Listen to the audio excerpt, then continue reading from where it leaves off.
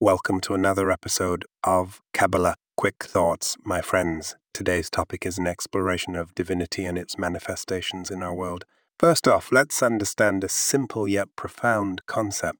Everything we experience, every situation, every person, all of it is energized by the divine. This includes even those circumstances that seem contrary to our spiritual practices. Imagine a young Gentile, perhaps unknowingly trying to distract a Jew from prayer. This too is a manifestation of God's energy. We may question it or find it challenging, but it's essential to remember that even the lowest of worlds is formed by the divine. Now, let's take a journey into the Tanya, a fundamental work of Hasidic philosophy. Here we encounter a fascinating question. How does God vitalize a land where the people worship pagan idols? It seems contradictory, doesn't it?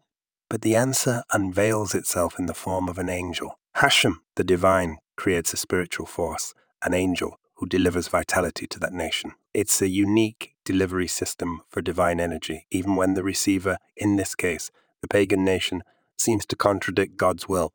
Lastly, let's delve into a state that's often referred to as the exile state of the divine presence. This state signifies the concealment of divine energy. When Jewish people are in exile, their divine energy is shrouded, flowing through ministering angels into negativity, into evil. Yet, even in this state, any movement, any change is a manifestation of divine energy. So, my friends, it's all in the perspective.